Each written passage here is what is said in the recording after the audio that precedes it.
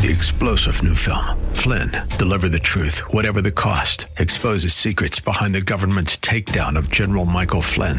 Flynn knew what the intel world had been up to. He ordered the first audit of the use of contractors. This set off alarm bells. He told the truth. He was the most dangerous person for Donald Trump to hire. They had to get rid of Flynn.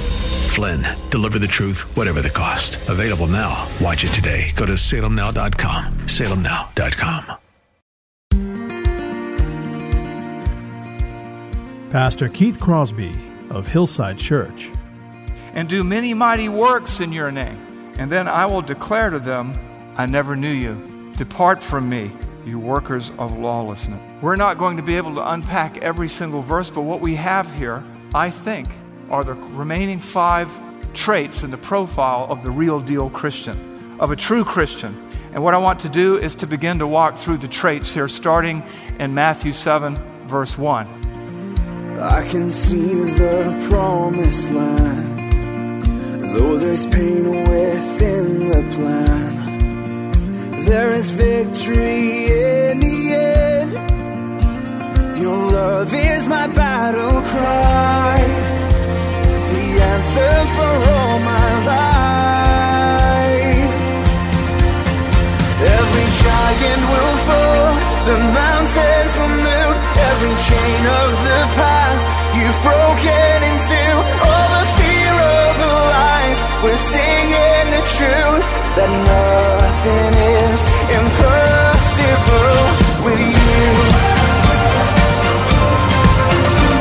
Oh, nothing is impossible. Hello and welcome to today's edition of Grace to Live with Keith Crosby, Senior Pastor at Hillside Church in San Jose, California. We are so happy that you've chosen to spend time with us on the program today. And as always, we would encourage you to follow along with us in your Bibles if you can. On today's broadcast, Pastor Keith continues our walk through the Sermon on the Mount with his Successful Kingdom Living teaching series. So if you have your Bibles, please turn with us today to the Gospel of Matthew, chapter 7. Now here's Pastor Keith with today's study. Father, we thank you for all the good gifts that you give us. People, friends, Lord, pastors, to stimulate and encourage one another to good works and so much more as we see the day approaching. Father, we thank you for your word. We thank you for the Sermon on the Mount. We thank you for this blueprint for successful kingdom living given to us by none other than Jesus Christ, your Son, our Savior, our Lord. Thank you in Jesus' name. Amen.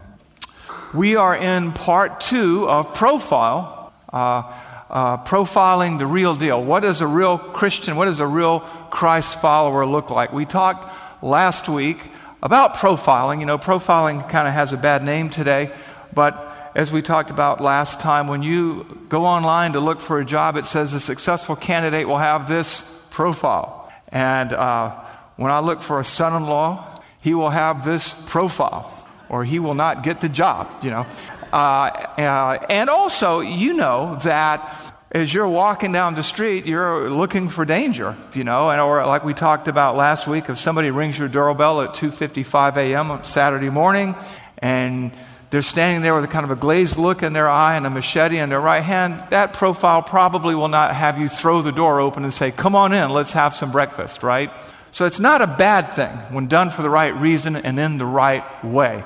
And as Jesus preaches the Sermon on the Mount, he begins with a profile in our hearts. Blessed are the poor in spirit, for theirs is the kingdom of heaven. Blessed are they that mourn, for they shall be comforted. Blessed are they that mourn for their sin and the sin of others. Blessed are the meek, blessed are the self-controlled. And we see the inner workings, the inner heart of a Christian. The Sermon on the Mount is not about how to become a Christian. It's a treatise, it's a manifesto that talks about how to live as a Christian. And that manifesto goes from the heart attitudes to the attitudes toward worship. And when you pray, pray this way. And when you fast, do it this way. And it comes from the inside and it radiates outwardly. What's inside of us comes out of us. So it comes from the prayer closet to the public square. And as we move from Matthew chapter 5, which really talks about the attitudes and the heart of the law and the heart of a Christian, the heart of a Christ follower, And we move into chapter 6, where it begins to talk about our heart of worship and how we don't do our righteousness before men to be seen by men, but to be pleasing to God, to bring glory to God and good to others, as we so let our light shine before men that they may see our good works, as we give, as we pray, as we fast. Towards the end of chapter 6, we move into what we look like in our natural habitat, what we look like out in the world. And last week we talked about the three elements in the profile of a Christian. The first three, we're going to do 5 more today. The first three were that a true Christ follower is faithful. He doesn't try to serve 2 masters. He's not engaged in divided loyalties, and therefore he's faithful to the one who saved him. And we talked about that he's fearless. It's not that he's without fear, but he or she fears less. They're not worried about clothes or food or this or that, but they're seeking first God's kingdom. Which brings us to the third attribute in the profile, and that is a Christ follower is focused. He puts the kingdom of God first. And that's how we can identify somebody. Well, this week we take up the question yet again, what is the profile of a true Christ follower? And this week we're going to get into the last 5 attributes in the profile of a Christ follower, the last 5 ingredients. And what I want to do right now is call your attention to Matthew chapter 7, verses 1 through 23. As we go through this and survey it, it will not be on the screen because of the length of the passage. I will read it to you, as we always do. You can follow along in your Bibles or in your tablets or on your phone. And as I read through, see if you can begin to spot these last 5 attributes that we're going to be talking about. These 5 attributes in the profile of a Christian are necessary for successful kingdom living, for living right side up in this upside down broken world. Let's start in Matthew chapter 7, verse 1. Judge not that you not be judged, for with the judgment you pronounce, you will be judged, and with the measure you use, it will be measured to you. Why do you look at the speck that is in your brother's eye, but do not even notice the log that is in your own eye? Or how can you say to your brother, let me take that speck out of your eye, when there is a log in your own eye? You hypocrite, first take the log out of your own eye, and then you will see clearly to take the speck out of your brother's eye. Verse 6, do not give what is holy do not give dogs what is holy, and do not throw your pearls before pigs, lest they trample them underfoot and turn and attack you. Ask and it will be given to you, seek and you will find, knock and it will be opened to you. For everyone who asks receives, and the one who seeks finds, and to the one who knocks it will be open. Or which one of you, if his son asks him for bread, will give him a stone? Or if he asks for a fish, will give him a serpent? If you then, who are evil, know how to give good gifts to your children, how much more will your Father who is in heaven give good gifts to those who ask him? So whatever you wish others would do to you, do also to them, for this is the law and the prophets. Verse 13, enter by the narrow gate, for the gate is wide and the way is easy that leads to destruction. And those who enter by it are many, for the gate is narrow and the way is hard that leads to life, and those are few who find it. Beware of false prophets who come to you in sheep's clothing, but inwardly are ravenous wolves. You will recognize them by their fruits. Are grapes gathered from thorn bushes or figs from thistles? So every healthy tree bears good fruit, but the diseased tree bears bad fruit. A healthy tree cannot bear bad fruit, nor can a diseased tree bear good fruit. Every tree that does not bear good fruit is cut down and thrown into the fire. Thus you will recognize them by their fruits. Not everyone who says to me, Lord, Lord, will enter into the kingdom of heaven, but the one who does the will of my Father who is in heaven. On that day many will say to me, Lord, Lord, did we not prophesy in your name, and cast out demons in your name, and do many mighty works in your name? And then I will declare to them, I never knew you. Depart from me, you workers of lawlessness. We're not going to be able to unpack every single verse, but what we have here, I think, are the remaining 5 traits in the profile of the real deal Christian, of a true Christian. And what I want to do is to begin to walk through the traits here, starting in Matthew 7, verse 1. And the first trait is this. The fourth trait in the profile of a Christian is this. He or she is humble rather than hypocritical. He or she is humble rather than hypocritical. Where do we see this? Verses 1 through 5. Judge not that you not be judged, for with the judgment you pronounce, you will be judged. And with the measure you use, it will be measured to you. Why do you see the speck that is in your brother's eye, but do not notice the log that is in your own eye? Or how can you say to your brother, let me take that speck out of your eye, when there is a log in your own eye? You hypocrite, first take the log out of your own eye, then you will see clearly to take the speck out of your brother's eye. What's going on here? Let me tell you first and foremost what is not going on here. Let's start with what is not going on here. This is not a command not to judge other people. This is not a command not to evaluate the conduct of other people. We live in this age where, who am I to judge? And we kind of have the wishy-washy thing, and we don't know what truth is, and this is your truth, and this is my truth. And people take this verse and say, well, judge not, lest you not be judged. That's not what it's saying. I mean, if you just look at the text and say, what do the words say? What do the words mean? And what do I do? We understand we are being told not to judge hypocritically, not to evaluate hypocritically. I mean, if you never judged or evaluated anything, you'd never cross the street, you'd never leave your house, or if you did, you'd be playing with a present on the yellow line on a freeway and get run over because you didn't have the judgment, the evaluation, or the common sense to be safe. Beyond that, Matthew 7:6, the immediate context, calls for judgment, calls for evaluation. Don't give what's holy to dogs. How do you know a dog? How do you know somebody who's not serious about the Word of God, who's not serious about hearing from you? You make an evaluation. You judge on the spot. Matthew 7:15 through 16 calls for the evaluation or judgment or profiling or scrutiny of the wolf in sheep's clothing, right? So that's not what's going on here. Even in James, he repeats the theme that Jesus elucidates here. Does a spring pour forth from the same opening both fresh and salt water? Can a fig tree, my brothers, bear olives, or a grapevine bear fruit, bear figs? Neither can a salt pond yield fresh water. Or as Jesus says, you don't get figs from thistles. So it's not saying don't judge. So when some postmodern, whatever, tells you that, understand and pray for them because they haven't read their Bibles. We are not being commanded not to judge. In fact, in John 7:24, Jesus says, judge with righteous judgment. Don't judge by appearances, but judge with righteous judgment. John 7:24. So what is it saying here? It's basically saying this: before you tear down somebody else's house, make sure your house is in order. What is it saying here? It's saying people in glass houses should not throw stones. All those good cliches. Jesus puts it this way in the Gospel of Luke: judge not, and you will not be judged. Condemn not, and you will not be condemned. Forgive, and you will be forgiven. Give, and it will be given to you. Good measure, pressed down, shaken together, running over, will be put into your lap. Look at this last sentence. For the measure you use will be measured against you. It's basically saying, be careful.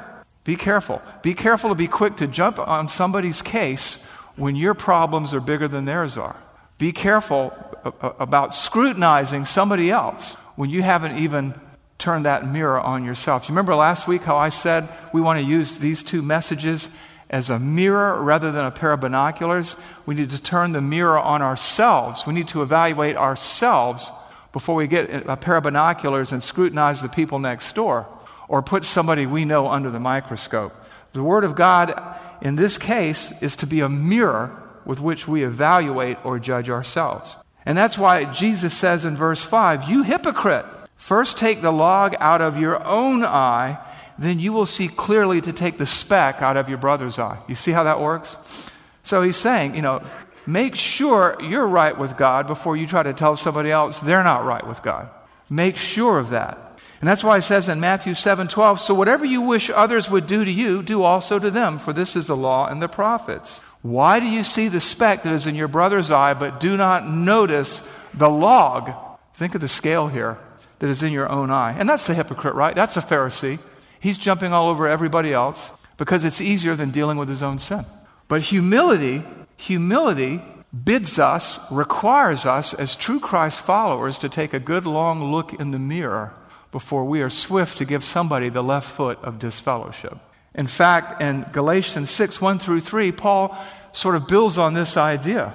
The Holy Spirit tells us through the pen of the Apostle Paul, brothers, if anyone is caught in any transgression, you who are spiritual should restore him in a spirit of gentleness, Look at this. Keep watch on yourself, lest you too be tempted.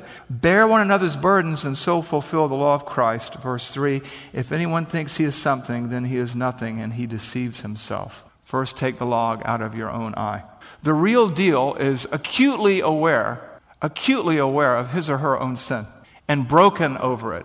And that's why it says, blessed are they that mourn, for they shall be comforted. Because when they see the same sin in somebody else, they're less inclined to get mad and jump on them with both feet, and more inclined to grieve for them because they know what that sin has done in their lives. And because blessed are the poor in spirit, for theirs is the kingdom of heaven, because they have come to Christ themselves, they understand that they are spiritually bankrupt apart from the grace, apart from the sovereign grace of God.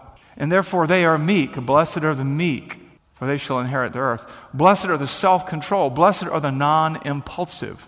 And so that's why humility is the fourth trait in the profile of a real Christian. Because he's not quick to judge. It doesn't mean that he doesn't. It doesn't mean that he doesn't evaluate.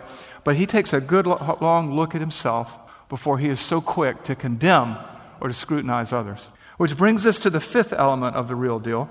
A Christ follower is reverent, not wasteful. A Christ follower is reverent, not wasteful. What do I mean by that? Well, it's right there in verse 6. Do not give to dogs. You know, it's funny. For years and years you use this translation, then you move to that translation. So I've got this memorized in another translation. Do not give what is holy to dogs, and do not throw your pearls before pigs, lest they trample them underfoot and turn and attack you. What does this mean? Well, a moment ago we talked about humility and hypocrisy, right? And hypocrisy takes many forms, shapes, and sizes, just like people do. And a true Christ follower is very careful to honor and respect God, to honor and respect His name and His character. Remember, our Father in heaven, hallowed be thy name. Hallowed, respected, honored be your name. And yet, in our culture often, as Christians, bearing the name Little Christ, you know, the believers were first called Christians at Antioch, which means Little Christ, which means we're a reflection of Christ. We are ambassadors of Christ. Sometimes we conduct ourselves in a way that brings disrespect and reproach upon the name of God. How do we do that? We condone sin. We say, who am I to judge? We passively live out our faith, which means we don't live out our faith. We don't think about how I can bring glory to God in this moment, how I can bring pleasure to Christ in this moment with what I'm about to say, think, or do. We have to be careful. We have to be reverent with our lips and our lives. We have to conduct ourselves in the appropriate way. You know, I love the analogy here. It uses dogs. Now, I know I have cats, but I grew up with dogs, okay? We love dogs here in this culture, right? You know, the tail's wagging, the nose is cold, and we can do no wrong.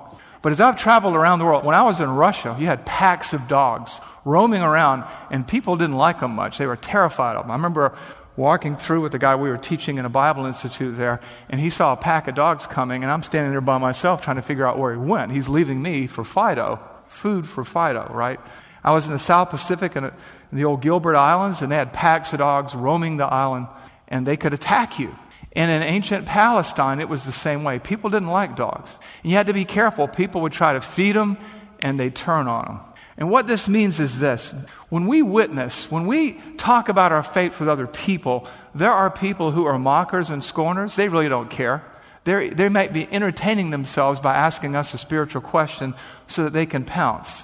I remember a colleague of mine saying to somebody that he was mentoring, when this unbeliever says to you, well, let's pretend for a minute that God doesn't exist and Jesus was a fake. He said, you don't sit there and go, okay, God is real. Jesus wasn't a fake. So why would you pretend that? And remember that the Holy Spirit is indwelling you. God is everywhere present, and you're talking to Him about somebody who really doesn't care about Him in a way that demeans Him. And he goes, what you've done then is violated the third commandment. You shall not take the Lord's name in vain. We think about it as cussing, or cursing or things like that, but it's how we live. We don't cast our pearls before swine. We don't get into a debate with somebody and fight like they do. We don't get into a debate with somebody and accept their premises or presuppositions or hypotheticals. We live out our faith in a humble, reverent, and serious way. And we speak about our God in a humble and serious way. It's not okay to do whatever we want. Christian liberty isn't living the way you want, free from the law. It's being free from sin. And as Christ's servants, it is our responsibility to be reverent, to honor him with our lips in our lives. And so we do not give to dogs what is holy, and we do not throw our pearls before swine, lest they trample them underfoot and turn and tear us apart. When I used to go home and visit friends and family on the East Coast, I had some people in those circles who would ask me a theological question so that they could pounce afterwards. And finally my wife goes, "What are you doing that for?" They don't care. It's just entertainment for them. So when somebody says to you around the dinner table, "Why this, and this?" say, "That's a great question. Why don't we meet tomorrow, bring a Bible, and we'll talk about it over coffee?" You know what happened? When I did that, nobody took me up on my offer. Why? Because they didn't care. All I was doing was casting my pearls before swine. And that's why it says in Exodus 27, "You shall not take the name of the Lord your God in vain, for the Lord will not hold him guiltless who takes his name in vain." When it says, "Hallowed be thy name, thy kingdom come, thy will be done on earth as it is in heaven," we live our lives in a way that indicates we take him seriously, that we revere him, that we honor him. We live our lives in humility, saying, "Not what I will, Lord, but what you will." And that is the profile of the real deal. That's why it says in Philippians 2:12 and 13, "Therefore, my beloved, as you have always obeyed, so now, not only in my presence, but much more in my absence, work out your salvation, live out your salvation, live out your sanctification with fear and trembling, for it is God who works in you, both to will and to work his good pleasure." We understand that we are servants, that we are slaves, and that we serve God. And we don't get to play games with his name. We don't get to cut ourselves slack. I know it sounds tough, but that's the way it is. You can be a slave to Satan in this world, or you can be a slave to God. But as the great theologian and songwriter once said, Bob Dylan, you got to serve somebody, right? 1 Peter 1:17 through 19. "And if you call on him as Father who judges impartially according to each one's deeds, conduct yourselves with fear throughout the time of your exile, knowing that you were ransomed from the futile ways inherited from your forefathers, not with perishable things such as gold or silver, but with the precious blood of Christ, like that of a lamb without blemish or spot." You know, we live in a secular culture where many times well-intended Christians try to be hip or relevant by being irreverent. But that's not worship. And our lives are to be worship. And what is worship? We've talked about this before. Conforming your will to the Word of God. Conforming your life to the Word of God. We're not silly. We're not wasteful. You know, I watched a video of a guy speaking before the city council. He thought he was representing Christ, and he was representing himself. And he got out there and he made a fool out of himself. And in so doing, he took God's name in vain. And those people just looked at him like he was crazy because he acted like he was crazy. He wasn't cute and he wasn't funny, you know, and all he did was confirm for them that people who believe in Christ must have a screw loose or shouldn't be taken seriously. We are reverent. We make the most of every opportunity. We do not throw what is holy before dogs or pigs, because they will turn and tear you to pieces sooner or later. Hallowed be thy name. We hallow rather than waste his name. The sixth element in the profile of the real deal is this. The real deal, the true Christian, the faithful Christian, the humble and reverent Christ follower is obedient, not complacent. Obedient, not complacent. That's the profile. And the question is it mine and is it yours? Where do we see this? Verses 13 and 14. Jesus says, "Enter through by the narrow gate." It's a command. It's an exhortation. "For the gate is wide and the way is easy that leads to destruction, and those who enter by it are many." Verse 14, "For the gate is narrow and the way is hard that leads to life, and those who find it are few."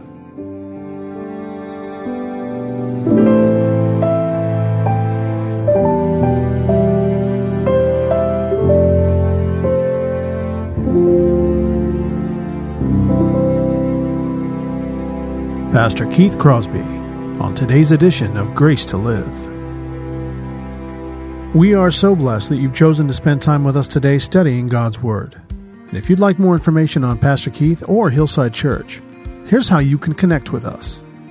Our mailing address is 545 Hillsdale Avenue in San Jose, California, 95136.